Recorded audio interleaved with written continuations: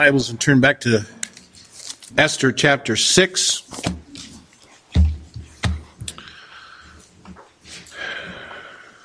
We have the title of A Sleepless King this morning. We could also call it Sleepless in Shushan.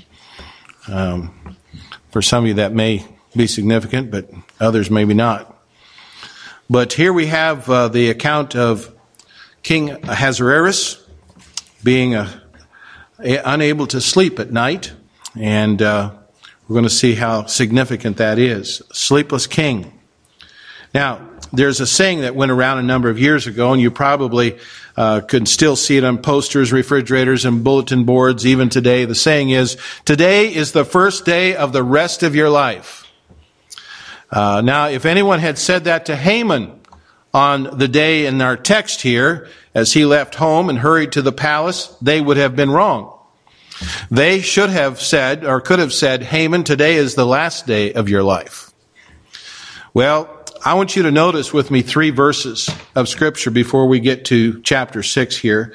The first one is found in Ezekiel chapter 33 and verse 11, where it says, "Say unto them, as I live, saith the Lord God, I have no pleasure in the death of the wicked, but that the wicked turn from his way and live. Turn ye from your evil ways, for why will ye die, O house of Israel?" And then notice 2 Peter chapter 3 and verse 9. "The Lord is not slack concerning his promise, as some men count slackness, but is long-suffering to usward, not willing that any should perish, but that all should come to repentance." And then finally, the third verse, Matthew 23:37 says, "O Jerusalem, Jerusalem, thou that killest the prophets and stonest them which are sent unto thee, how often would I have gathered thy children together, even as a hen gathereth her chickens under her wings, and ye would not." Now, on the basis of these 3 verses, we can conclude that God's desire for sinners is not that they die, but they should turn from their sins and be saved. There is joy in heaven when a sinner repents, but the Lord won't force people to turn from their sins and trust His Son. He said there in Matthew 23, "How often would I have gathered, and ye would not?" Now, as much as we might dislike Haman and his conniving ways, and we can see his wickedness throughout this account here in Esther, we must keep in mind that God loves sinners. I'm so thankful this morning He did, because that meant He loved me. And He wants to save sinners. Something we need to remember. You know, there's a lot of evil going on in our world today. There's a lot of evil people, wicked people. Yet God loves them. And He desires to save them. God is long-suffering and brings various influences to bear upon people's hearts as He seeks to turn them from their evil ways. Again, we're going to see the providence of God at work in this chapter, and some of the influences at work. Notice with me, first of all, a night of discovery. A night of discovery. Now, we read there in verses 1 through 5 how the providence of God's hand is invisibly at work in the life of King Ahasuerus. God was working out His purposes, whether the king knew it or not. And you see this in the 5 evidences of God's providence. The first evidence is in the king's insomnia. No doubt, many a king, a rich man, or a leader, even a pastor, has had some sleepless nights, and I can vouch for that. There have been times when I, as your pastor, have awakened at night and been able to go back to sleep as I started thinking about the busyness of the past day or the schedule for the next day. Or as I contemplate some of the trials and the difficulties of the folks of our church. You know, often when a king or a rich man tries to sleep, it is difficult because of the weight of the responsibility. In Ecclesiastes chapter 5 and verse 12, it says, the sleep of a laboring man is sweet, whether he eat little or much, but the abundance of the rich will not suffer him to sleep. Now, was it the cares of his kingdom here that kept the king awake? Was he worried about his finances? Did he eat something that was bothering him the night before, or the evening before, or drink too much at the queen's banquet? Sometimes that can keep us awake when we eat too much, or we have too much fun the day before and then we can't sleep. Or was he puzzled about the queen's mysterious request? Now, it could have been some or all of these worries that may have played a part in his sleeplessness. But behind them, I believe, was the sovereign hand of God, who watches over his people and never sleeps or slumbers or sleeps, as it says in Psalm 121, verse 3 and 4, he will not suffer thy foot to be moved. He that keepeth thee will not slumber. Behold, he that keepeth Israel shall neither slumber nor sleep. Now, I think that would be a good source of comfort for each one of us.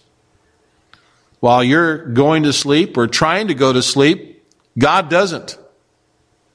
He's awake all the time, and He's keeping watch over us. And God's compassions never fail, but they're new every morning, as it says in Lamentations chapter 3, verse 22 and 23, because God never sleeps and never stops working all things together for our good, as it tells us in Romans 8:28. God wanted the king to stay awake because he had something to tell him. Now notice the second evidence of God's providence, and that was in the king's choice of entertainment.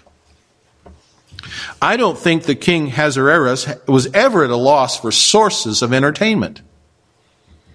He could have called on one of his concubines from his harem, or he might have brought in the court musicians to play for him, and he and his guards, they could have played a game together.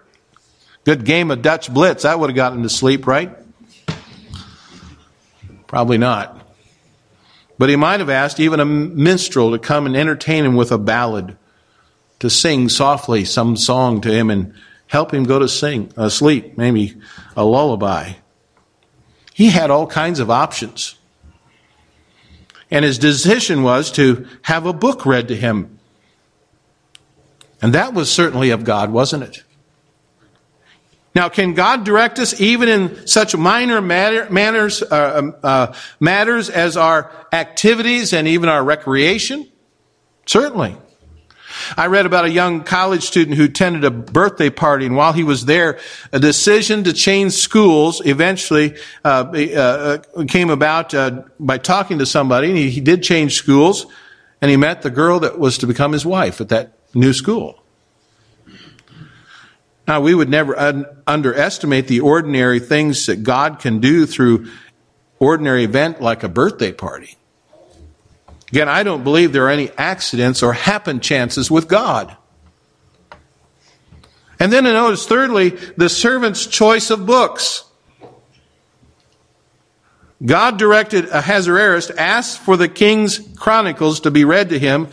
Now, I'm sure that there was a whole shelf full of chronicles to choose from. There's no doubt it would have been very boring. Hopefully the effect on the king would help him go to sleep. Would have been like reading the minutes of a business meeting, maybe. No doubt that's why sometimes when you have a business meeting, the motion is made to suspend the reading of the minutes, especially if they've been printed out and handed out. It can be boring, especially if the previous meeting had been a long meeting. Now, for some people, reading anything will put them to sleep. I know. I live with one. My wife tells me when she's going to bed, okay, I'm going to go read my page. I don't know if she ever gets through that whole page or not, but it means that she's going to go read a page of a book she's been reading. It takes her a long time to read books.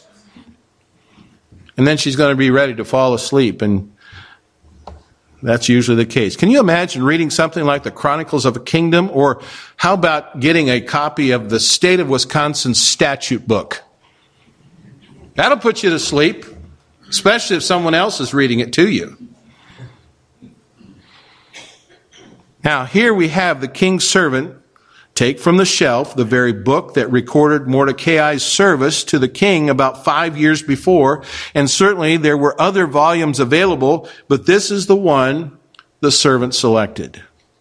So again, remember, we're looking at 5 evidences of God's providence. The king's insomnia, the king's choice of entertainment, the servant's choice of the book, and fourthly, the king's delay in rewarding Mordecai.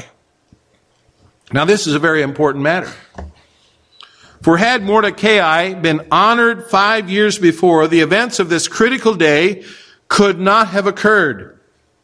Rewards and punishment were basic to the Persian system of maintaining loyalty, and it was unusual for this kind of service not to be rewarded. And then why was Mordecai's good deed written down but forgotten? Did some junior clerk in the bureaucracy have a grudge against Mordecai? Did the office memo go astray? Well, we don't know. But this we do know, that God was in charge and that he had already selected the day selected for Mordecai to be honored. Now, is God in charge of schedules? He certainly is. You think you made a schedule?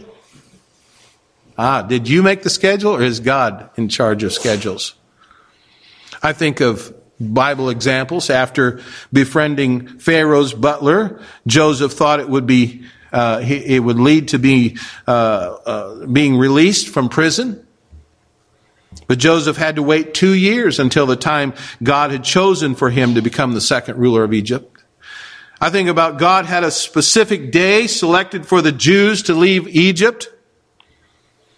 The birth of Jesus Christ in Bethlehem occurred when in the fullness of time was come, the Bible tells us.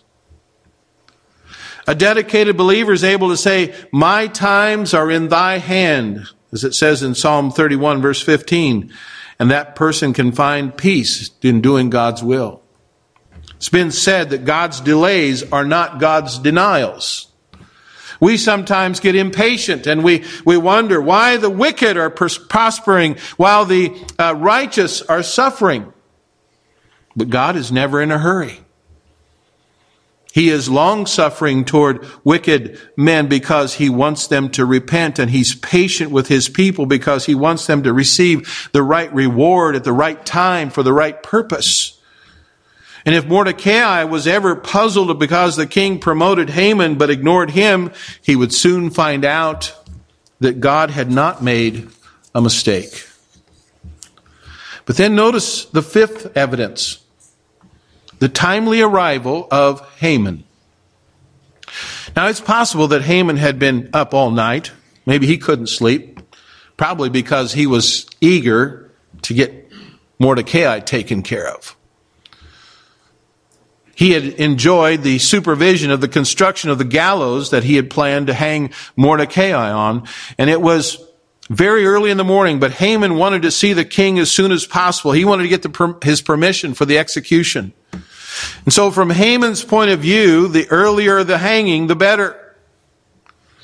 Mordecai's body would then be on exhibition all day, and this would delight Haman and also put fear into the hearts of the Jews in the city. And after executing Mordecai, Haman could be certain that everybody would obey the king's command and they would bow down to him.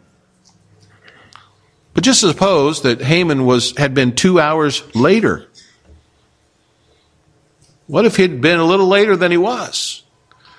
Well, the king would have consulted with his advisors, and Haman would have been left out of the celebration for Mordecai. And God wanted Haman to spend the day honoring Mordecai, not gloating over his corpse on the gallows. God was actually warning Haman that he'd better change his course or he'd end up being destroyed. And so there you have 5 evidences of the providence of God. When you look at them, you can't help but want to praise and thank God for how great he is.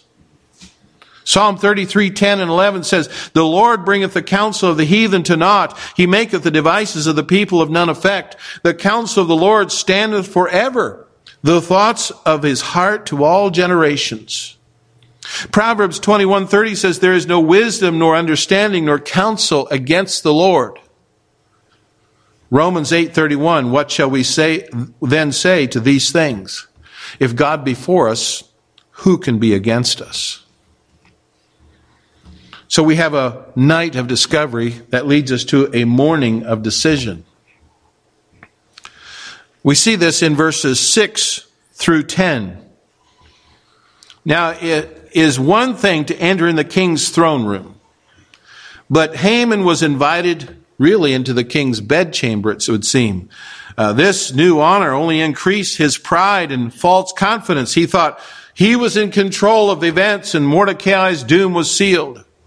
And the king had asked for Haman's advice on a personal matter, and this really inflated Haman's ego even more. And in verse 6, the king's question was vague and didn't identify the man whom the king delighteth to honor. In his pride, Haman concluded that the king was speaking about him. After all, what other man in the empire deserves such an honor from the king?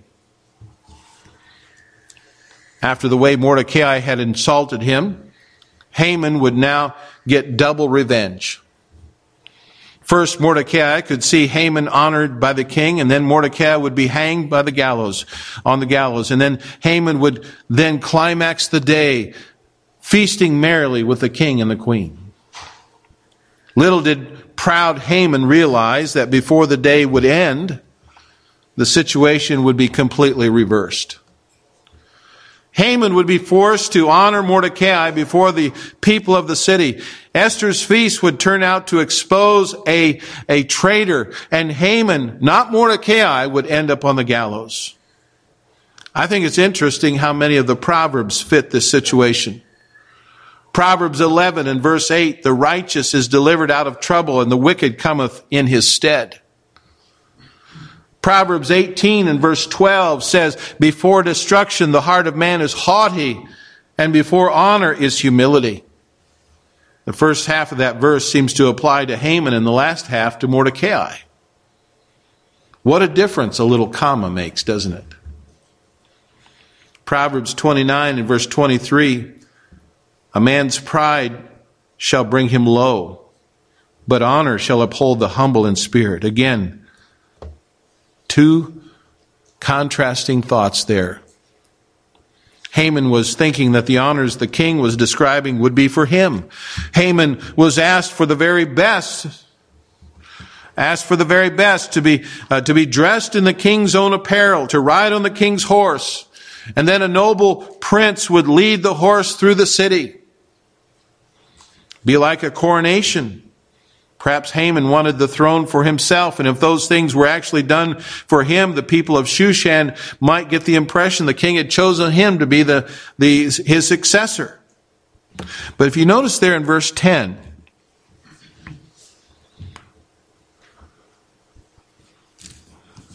it says, "Then the king said to Haman, Make haste and take the apparel and the horse as thou hast said, and do even so to Mordecai the Jew." You get the impression the king completely forgot about the decree that he had permitted Haman to issue concerning the Jews. And so it's a morning of decision.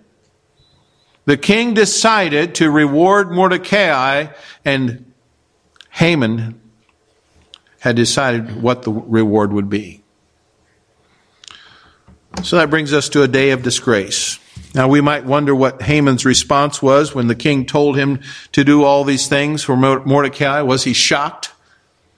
We don't know because it doesn't tell us, but just tells us Haman followed the instructions. He dressed him in the king's apparel. He got the horse for him to ride, and he led him through the streets. Now that's quite some irony there. For almost a whole day, Haman was the servant of Mordecai, commanding the people to bow down and to honor him, the thing that Mordecai wouldn't do for Haman. And so the question is, how did this affect Mordecai? Well, he simply returned to his place at the gate, it tells us, and continued to serve the king. You know, applause doesn't change a truly humble person, for their values are far deeper. God can trust his blessings with the humble because they seek to honor only the Lord. And yet Haman's reaction was quite different. Yes, he was humiliated. He went home and he covered his head as though he was grieving for the dead. And this is the way Mordecai had responded to the king's decree concerning the Jews back in chapter 4. But Haman had no desire to see the people because he had been humiliated before them, and he knew that they were probably laughing at him behind his back. And here again we see the difference between reputation and character. Haman was a famous man, a man of reputation, but he was not a man of character. His reputation depended on his office, his wealth, his authority, all that could be easily taken from him. You can't take a man's character from him, though. What a contrast between Haman's family gathering in verse 13 and the one in chapter 5. Before, Haman had boasted of his greatness. Now he had to confess that he had been humiliated. And if there had been any other official or on the horse but Mordecai the Jew, Haman might have been able to handle the situation. But having to honor a Jew demoralized him completely. Well, at this point, his wife and friends made an interesting statement. Look at it there in verse 13. Haman told Zeresh, his wife, and all his friends everything that had befallen him. Then said his wise men and Zeresh, his wife, unto him, If Mordecai be of the seed of the Jews before whom thou hast begun to fall, thou shalt not prevail against him, but shalt surely fall before him. His humiliation in the streets and these words in his house should have alarmed Haman and changed his attitude, changed his course of action. You see, God was warning Haman, but the proud prime minister would not give heed to the warning. Even in his humiliation here, does he repent? Does he ask for mercy? If he did, he likely would have saved his life and the lives of his 10 sons. And so what we're looking at here, the big problem is pride. I think it's the biggest problem of all. Listen to what the Bible says, and I'm going to do something I don't usually do, is I'm going to give you a whole bunch of verses, and I'm not going to comment on them. I'm going to let God's Word speak. So let the Word of God speak to you as we close this morning. Proverbs 16:5 says, Everyone that is proud in heart is an abomination to the Lord. Though hand join in hand, he shall not be unpunished. Proverbs 29 and verse 23, A man's pride shall bring him low, but honor shall uphold the humble in spirit. Galatians chapter 6 and verse 3, For if a man think himself to be something, when he's nothing, he deceiveth himself. Proverbs 11 and verse 2, When pride cometh, then cometh shame, but with the lowly is wisdom. Proverbs 26 and verse 12, Seest thou a man wise in his own conceit? There is more hope of a fool than him. James 4 and verse 6 says, But he giveth more grace. Wherefore he saith, God resisteth the proud, but giveth grace unto the humble. Proverbs 16 and verse 18, Pride goeth before destruction, and a haughty spirit before a fall. Proverbs 27 and verse 2, Let another man praise thee, and not thine own mouth, a stranger, and not thine own lips. 1 John 2 and verse 16, For all that is in the world, the lust of the flesh, and the lust of the eyes, and the pride of life, is not of the Father, but is of the world. 1 Peter 5:5, Likewise, ye younger, submit yourselves unto the elder. Yea, all of you be subject one to another, and be clothed with humility. For God resisteth the proud, and giveth grace to the humble. Philippians 2 and verse 3, let nothing be done through strife or vainglory, but in lowliness of mind let each esteem other better than themselves. 2 Timothy 3:2, for men shall be lovers of their own selves, covetous, boasters, proud, blasphemers, disobedient to parents, unthankful, unholy.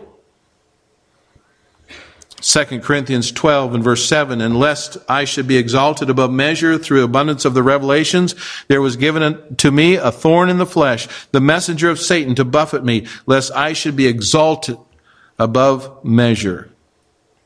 2 Corinthians 10:12, for we dare not make ourselves of the number, compare ourselves with some that commend themselves, but they measuring themselves by themselves and comparing themselves among themselves are not wise.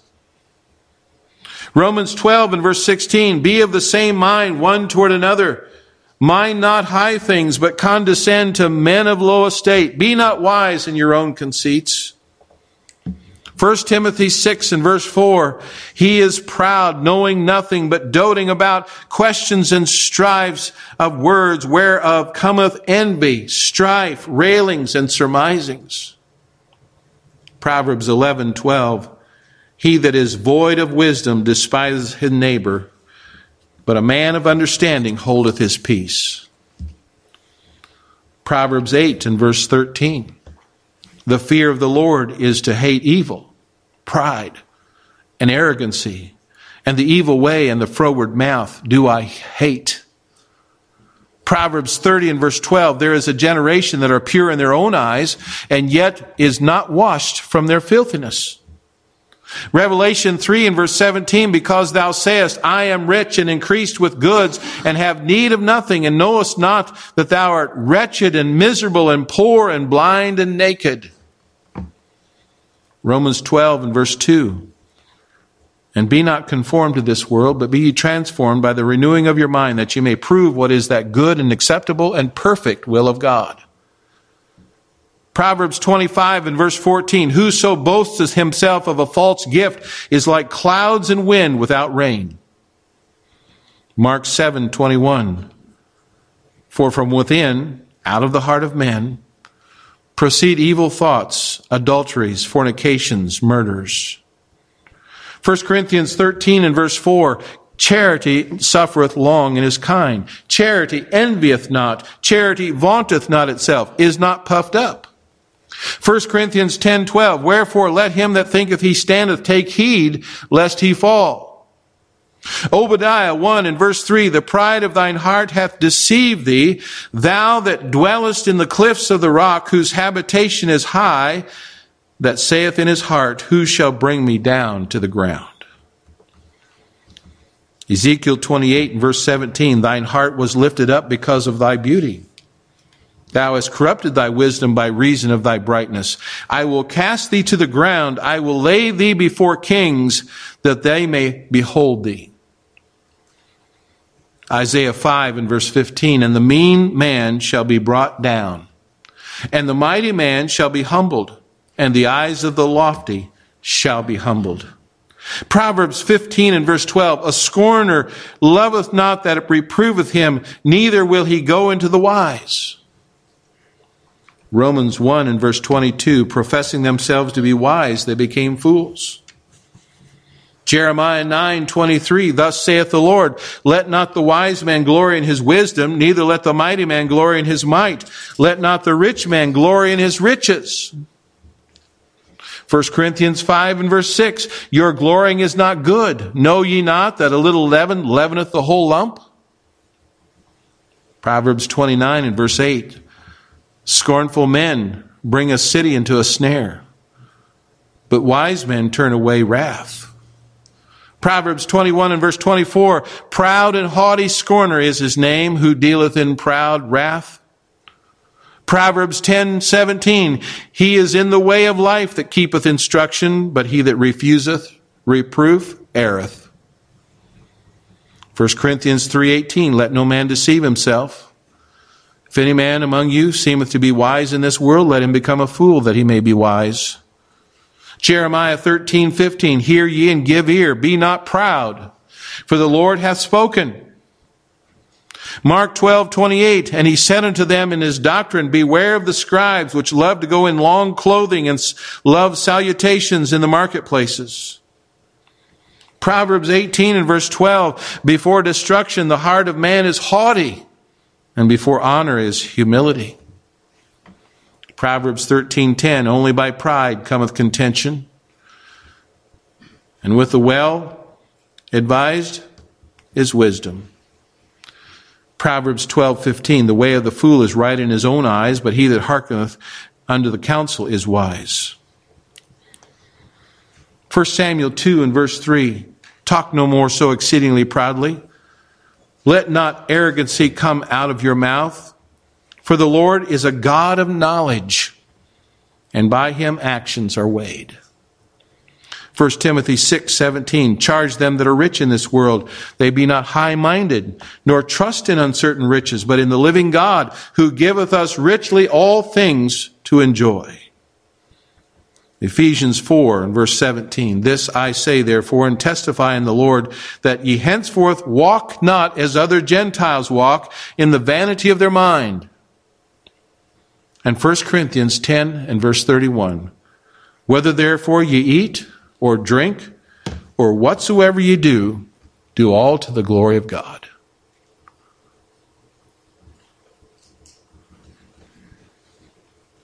Did you think there were so many verses about pride and how we walked? I trust that God's word will speak to your hearts this morning. Perhaps in your heart this morning there's an area of pride.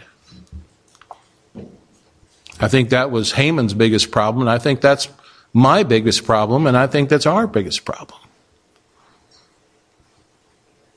What are we going to do with the pride that's in our hearts? Let's pray.